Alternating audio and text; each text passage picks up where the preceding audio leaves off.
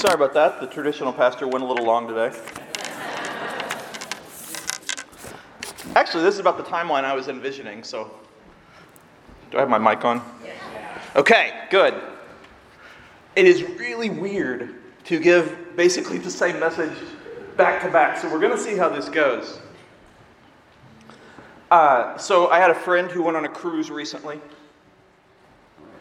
And on that cruise, they're going by this island he didn't recognize. And he saw this guy, a full beard, and he was wearing kind of ratty clothes, and he's jumping up and down and waving his arms. And so my friend runs up to the captain, and he's like, "Hey, what's going on over there?" And the captain says, "You know what? I don't know, but that guy gets so excited every year when we pass him." Thanks.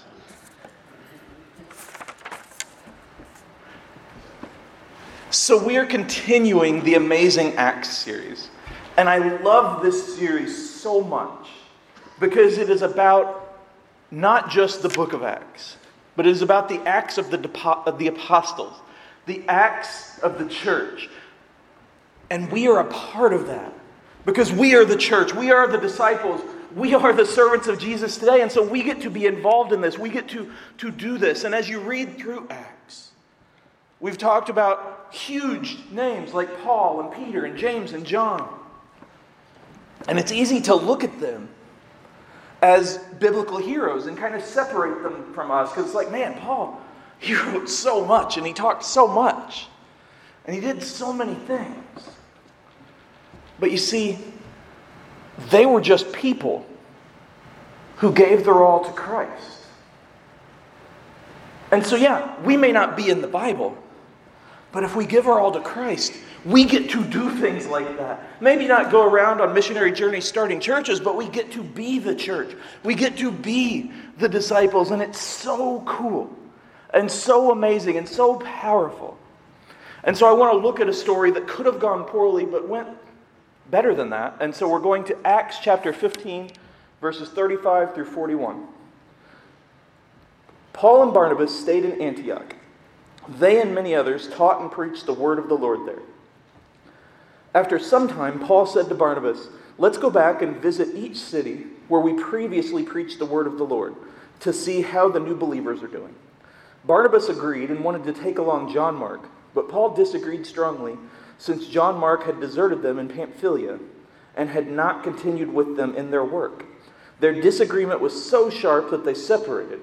Barnabas took John Mark with them and sailed for Cyprus. Paul chose Silas, and as he left, the believers entrusted him to the Lord's gracious care. Then he traveled throughout Syria and Cilicia, strengthening the churches there. So Paul and Barnabas had done a lot together. They had gone on journeys, they had done ministry, they'd started churches, they'd encouraged others, they'd done everything that you can do. And so they were close. They both followed Jesus fully, and they both wanted to be more like him, and they both wanted to do everything they could to bring him to a world that needed to see him. And what's cool about Paul especially, he wasn't just about building churches, although obviously, especially then, that was huge. He was also about maintaining and encouraging them. He had a pastor's heart. And so, in fact, the motivation for the second missionary journey, one of the motivations, was to go back through some of the churches that he'd started to help them know that they're doing the right thing, to know that they're not alone, to know that God is with them, to know that they have a bigger purpose. Now, John Mark, in Paul's eyes, he had quit on them. And in fact, there were rumblings that he had betrayed them and kind of tattled on them, that he'd spilled some tea, so to speak. I'm too old to say that, but still. And so Paul didn't trust him to go with them. And so he was not happy. And Paul was pretty good at not being happy sometimes. And so he disagreed strongly with Barnabas. They both disagreed about what to do. Barnabas thought, hey, let's just go. It doesn't matter what happened, let's go forward. And together we can help. Barnabas had the view of like a football coach who was like, I don't care if this player has been suspended every year for every team. We can handle it. And Paul was more like, no. We are here for a different reason. Let's not bring him in. Now, Paul wasn't saying hate him. He wasn't saying get rid of him altogether, but he just didn't trust him at this moment. Now, here is what's most important. Luke doesn't tell us who was right. Luke doesn't tell us how they disagreed. He doesn't tell us what the disagreement was fully over. He doesn't even tell us what John Mark did. And that's important because all of the people involved still went on to serve God. Paul and Silas went on to serve and build churches and encourage. Barnabas and John Mark went on to serve and build churches and encourage. And they didn't let that disagreement stop them. It didn't mean that they were happy with each other. And it says that it got a little personal and they split. But neither of them said, I'm going to take my ball and go home. Neither of them said, oh yeah, if you're not going to agree with me all the time, then I quit. Instead, they said, okay, we're not coming to an agreement here, but we all are here for the same reason, to serve Jesus, to show him to a world that needs to see him. So let's go do that separately. And what could have been devastating in the early days of the church became a victory because of God. Because he is bigger than any disagreement, any argument. And so he had so much happening from that point. And the odds are that if we knew everything, that both were a little right and both were a little wrong. Because that's usually how disagreements work, unless you're married. Then there's always one definitive winner, and I'll just leave that to you guys to figure out who it is. I know in my house it was my great-grandma. Eventually, and if you haven't read all of Paul's letters, do that by next week. Actually, do that by tonight and we'll talk about it. But if you read through all of his letters, he eventually mentions Barnabas and John Mark in a positive way. He doesn't say, I'm so happy with them. He doesn't say, I love them, although he did. He doesn't say, oh, they're my favorite people. But he says, they're serving Christ.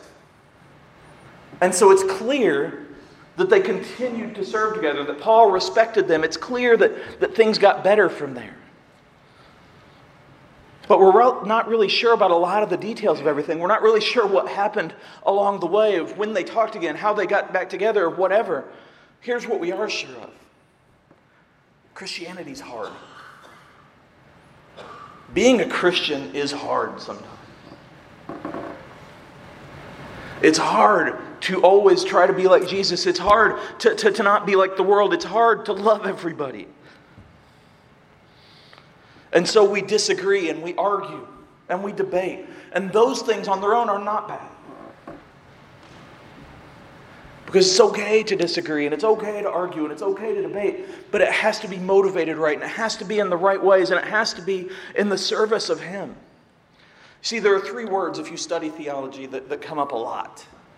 And they're dogma, doctrine, and personal conviction. And so basically dogma, that's the core beliefs of Christianity. That's the same, and that should be the same in any church you go to and anywhere in the world. It's God created the world. Jesus died for our sins. Salvation is only through Him, etc. The core beliefs. Doctrine is different in each church, usually. It's different in denominations. Sometimes it's different in churches and denominations. It's based on the Bible, but it's based on whatever that reading of the Bible is. Now, personal conviction is because Christianity is a personal relationship with Jesus. And so there are things that people may be convicted of or not feel right about that others may not. And so maybe you're like, oh, I can only listen to Christian music. I'm convicted of this. Or I won't watch TV at all. I'm convicted of this. Or whatever it is. But that's something that's personal.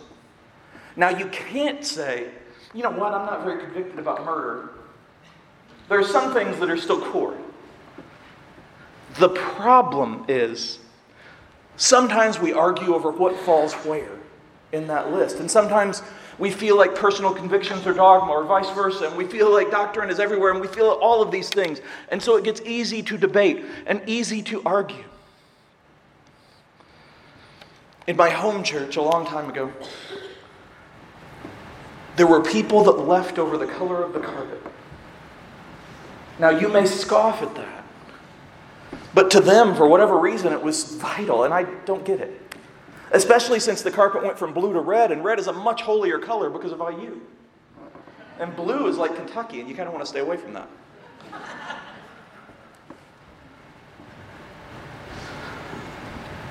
But to them, the color of the carpet had become dogma. And so they left. They disagreed. You see, Paul and Barnabas disagreed. But they understood, hey, we're just seeing things differently, but we both have to go and serve. We both have to go and love. We both have to go and be like Jesus. Because it's okay to disagree. It's okay to argue. It's okay to debate if we do it right. And in this case, God used the division to reach even more people. Because again, it was motivated for the right things, and they continued to love and hope and grow. Doesn't mean that everything about it was good. There were hurt feelings. But I have a quote. There is a giant, untapped potential in disagreement, especially if the disagreement is between two or more thoughtful people. You see, sometimes we look at disagreement as failure. And it's like, man, I just want to come to agreement with this person or this group or whatever, and I just can't do it. We're just never going to see this in the same way. It's not failure. Not if you do it right. If you're both thoughtful, if you're both hoping to serve Jesus, if you're both hoping to be more like Him, then that disagreement can just be something that is a disagreement, but you both move forward. Doing what God has called you to do. In fact, I'm going to say this. If there is anyone in this world that you agree with 100% of the time and their name's not Jesus, that's a problem. I just saw a bunch of husbands look over at wives. It's okay. But seriously, think about that. Think about the people that you respect the most. Obviously, everybody just thought of me. That's okay.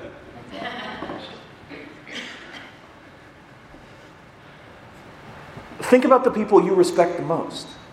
I guarantee that you don't agree with them all the way down the line. It's only Jesus that we're supposed to agree with all the time. He's our Savior. He's our Lord. And so it's normal to have disagreements. In fact, if you look through history, great things start from disagreements. The founding fathers had a lot of disagreements in those early days of beginning the revolution, beginning the country. The early church had a lot of disagreements.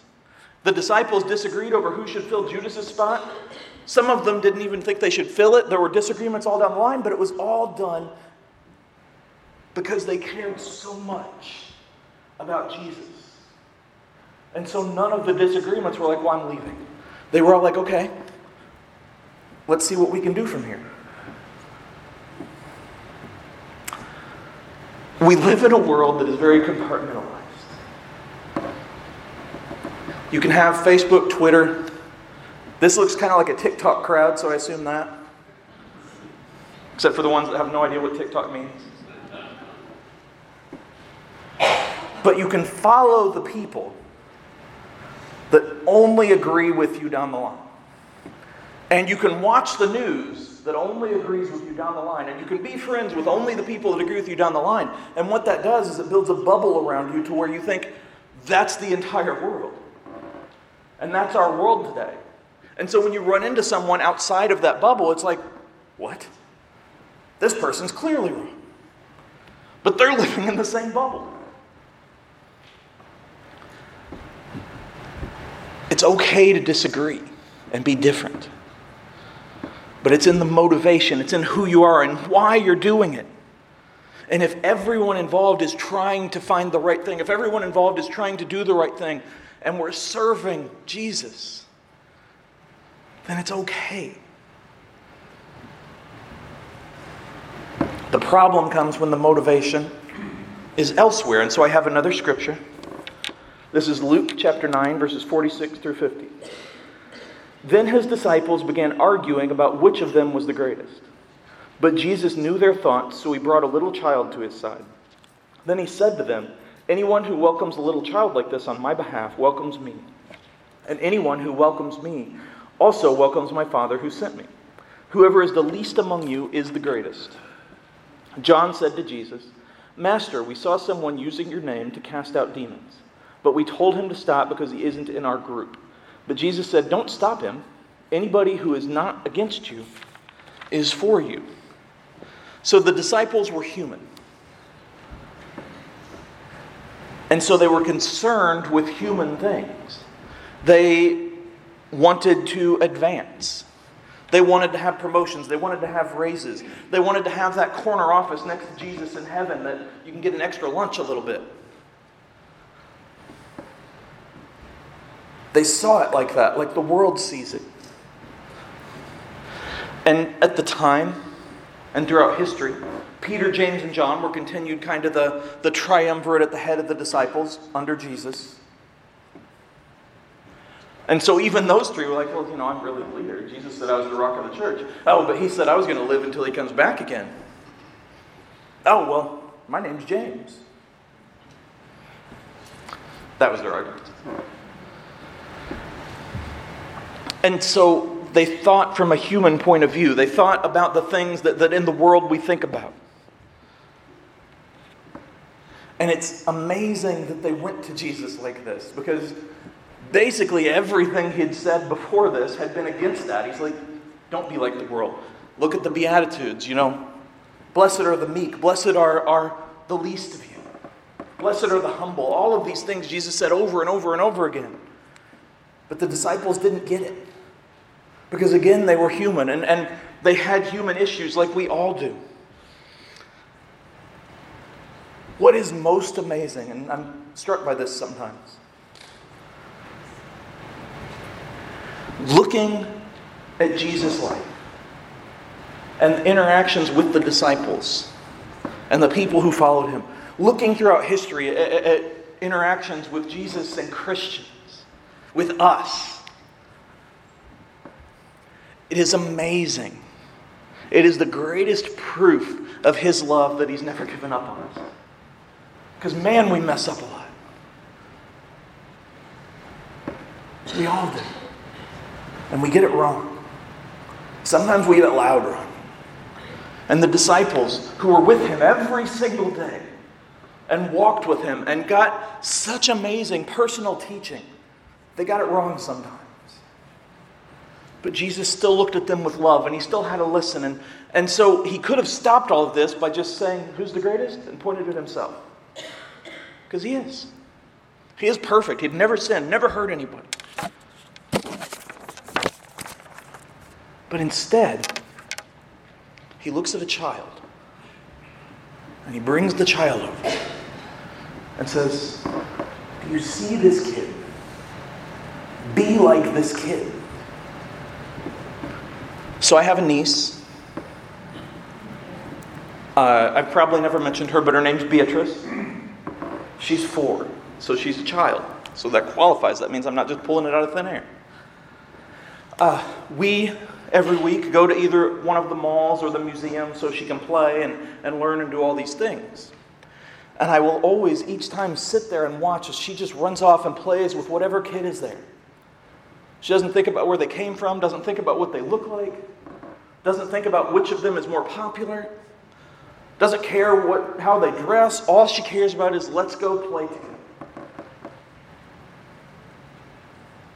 She has this pure faith, this hopeful, childlike innocence. And Jesus said, hey, be like that. Don't let the world make you cynical. Don't let the world make you like the world. Be like the children. Stop worrying about what other people look like and what they're doing and how they vote and whatever else. Just be like this child. And if you look at Jesus, his nature is like the child. Humble, caring, open, loving, welcoming everybody. Whether it's Zacchaeus in a tree, Nicodemus the Pharisee, even Judas. Here's a spoiler alert on Judas. He did some bad stuff. But Jesus washed his feet.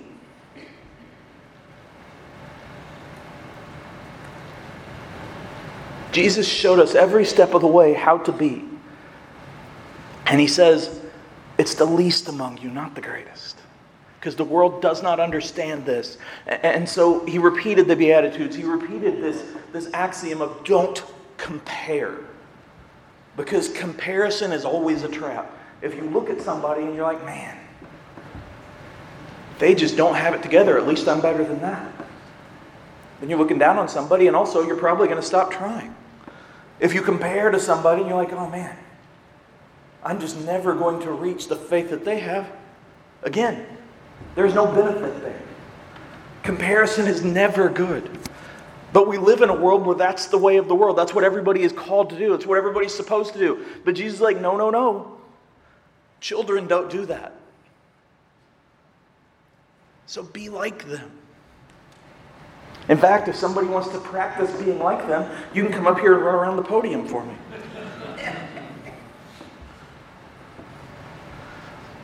But my favorite thing in this scripture is the disciples sat there as Jesus said this. And they're like, yeah, good point. Hey, that guy over there is not doing something with us. So they immediately are like, oh yeah, Jesus, you're right. By the way, we just ignored everything you said. And again, Jesus looked at them with love instead of saying, I give up. He said, listen, it's not about you. And if somebody is serving me, then they're with us.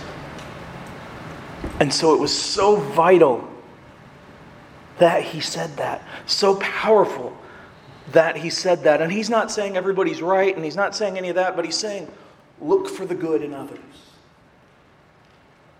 Look for the good.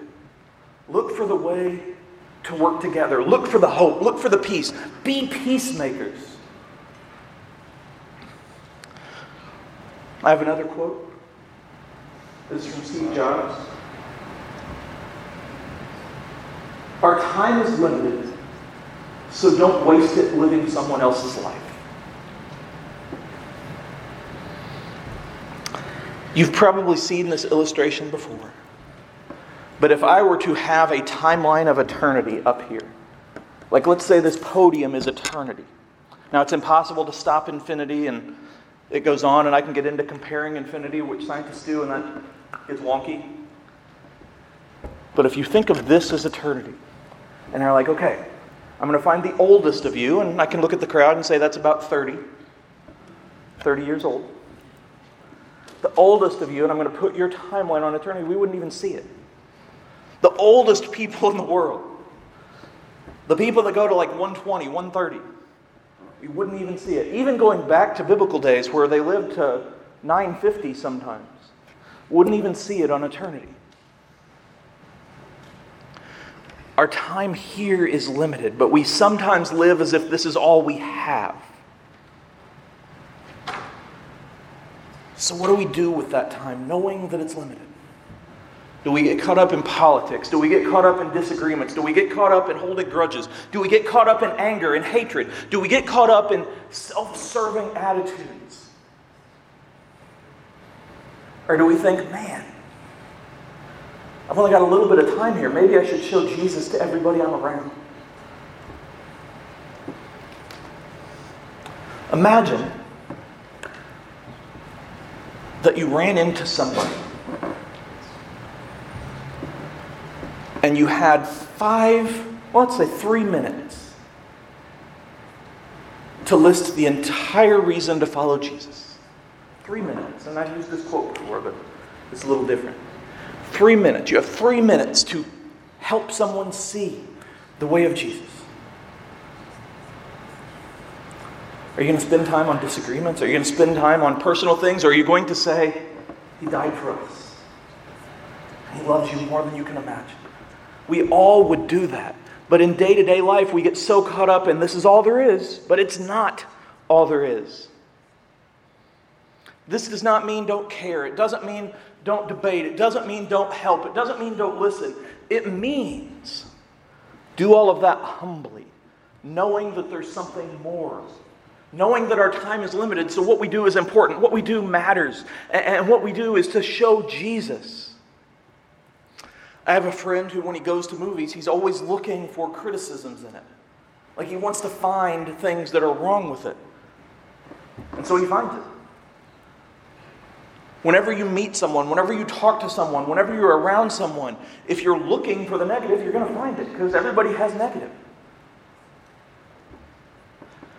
But Jesus said, don't do that. Look at people with childlike eyes. Look at people with fresh eyes. Look at people with hope. Look at people with love. Look at people as Jesus looked at people. Because when you're looking at someone, when you're talking to someone, you're going to find whatever it is you're looking for. Still, being humble, being like a child, not worrying about promotions and all that stuff, that seems kind of crazy, especially in the world. So I have one more scripture. This is 2 Corinthians 5:13 through 17. If it seems we are crazy, it is to bring glory to God. And if we are in our right minds, it is for your benefit. Either way, Christ's love controls us. Since we believe that Christ died for all, we also believe that we have all died to our old life. He died for everyone so that those who receive his new life will no longer live for themselves. Instead, they will live for Christ, who died and was raised for them. So we have stopped evaluating others from a human point of view. At one time, we thought of Christ merely from a human point of view. How differently we know him now. This means that anyone who belongs to Christ has become a new person. The old life is gone, a new life has begun. Maybe it is crazy to be like that. Jesus was certainly looked at as crazy. So were the disciples.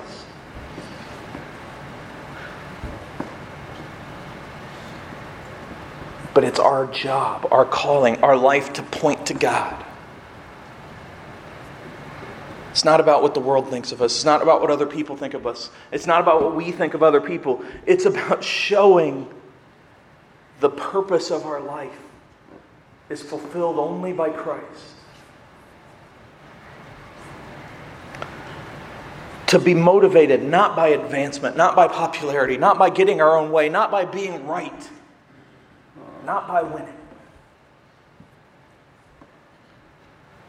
but by the love of Christ, by the example of Christ, by being more like him every single day. You see, we were created to live for him. We were created to live with him, not for ourselves. Doesn't mean you can't have your own life. It doesn't mean you can't win. It doesn't mean all that. It means that we do everything with our eyes on heaven, trying to be more like Jesus, understanding that our witness is in what we do, not necessarily what we say. It's in how we treat other people. If I were to ask everybody here to think about everybody who has mattered to you from a faith standpoint throughout the history of your Christian life, you would certainly picture several people. And if I were to say, tell me everything they ever said that mattered to you, nobody here to remember everything. So if I asked why, you would talk about how they treated you. You would talk about their example. You would talk about their love. You would talk about the way they lived out their faith. And that's what we are supposed to do. Because we have a limited time here and we mess it up all the time. And it's so easy to mess up. And sometimes we mess it up, and then we double down, and then we triple down, and then we quadruple down. And I'm not going to keep going because I don't want to get to quintuple. Because after that, I'm kind of lost. When we mess up, and you will, we will, we stop and say, okay, I'm sorry. How can I learn from this? How can I grow from this? And we look at Paul and Barnabas and how they both grew from that moment. It's the human view, the human worldview that says, I have to win every interaction. And believe me, I'm competitive. I can tell you every loss I've had in every video game ever. Even against the computer. And for days, I will sometimes think, if I'd done this differently, I would have won that game. And that's across the board with everything I've ever done. I can picture shots I missed in 6th grade where I reached the pinnacle of my basketball talent as well as the pinnacle of my height. And those things were related. when it comes to people, when it comes to relationships, when it comes to showing our faith, it's not about winning. It is about showing who we are and what we do with our life and why we do it with our life. You see, when we get so caught up in the day-to-day stuff, when we get so caught up in arguing and winning debates and all of that stuff, that's when we're looking at things from a this is all we have perspective. That's the human worldview. But look at this timeline that doesn't exist. That's not even close to what we have. There's not even a percentage of eternity that we live here. And Paul talks about viewing Jesus in that way, from a human way, and how we kind of start there. Well, Paul, we usually just talk about him from his conversion on, but before that, he was a Pharisee. And so the odds are he was in the crowd jeering Jesus when he talked. He may have been one of the Pharisees that questioned him and tried to trap him. We don't know, but we know he was a Pharisee then. And yet, when he realized he was wrong, he changed.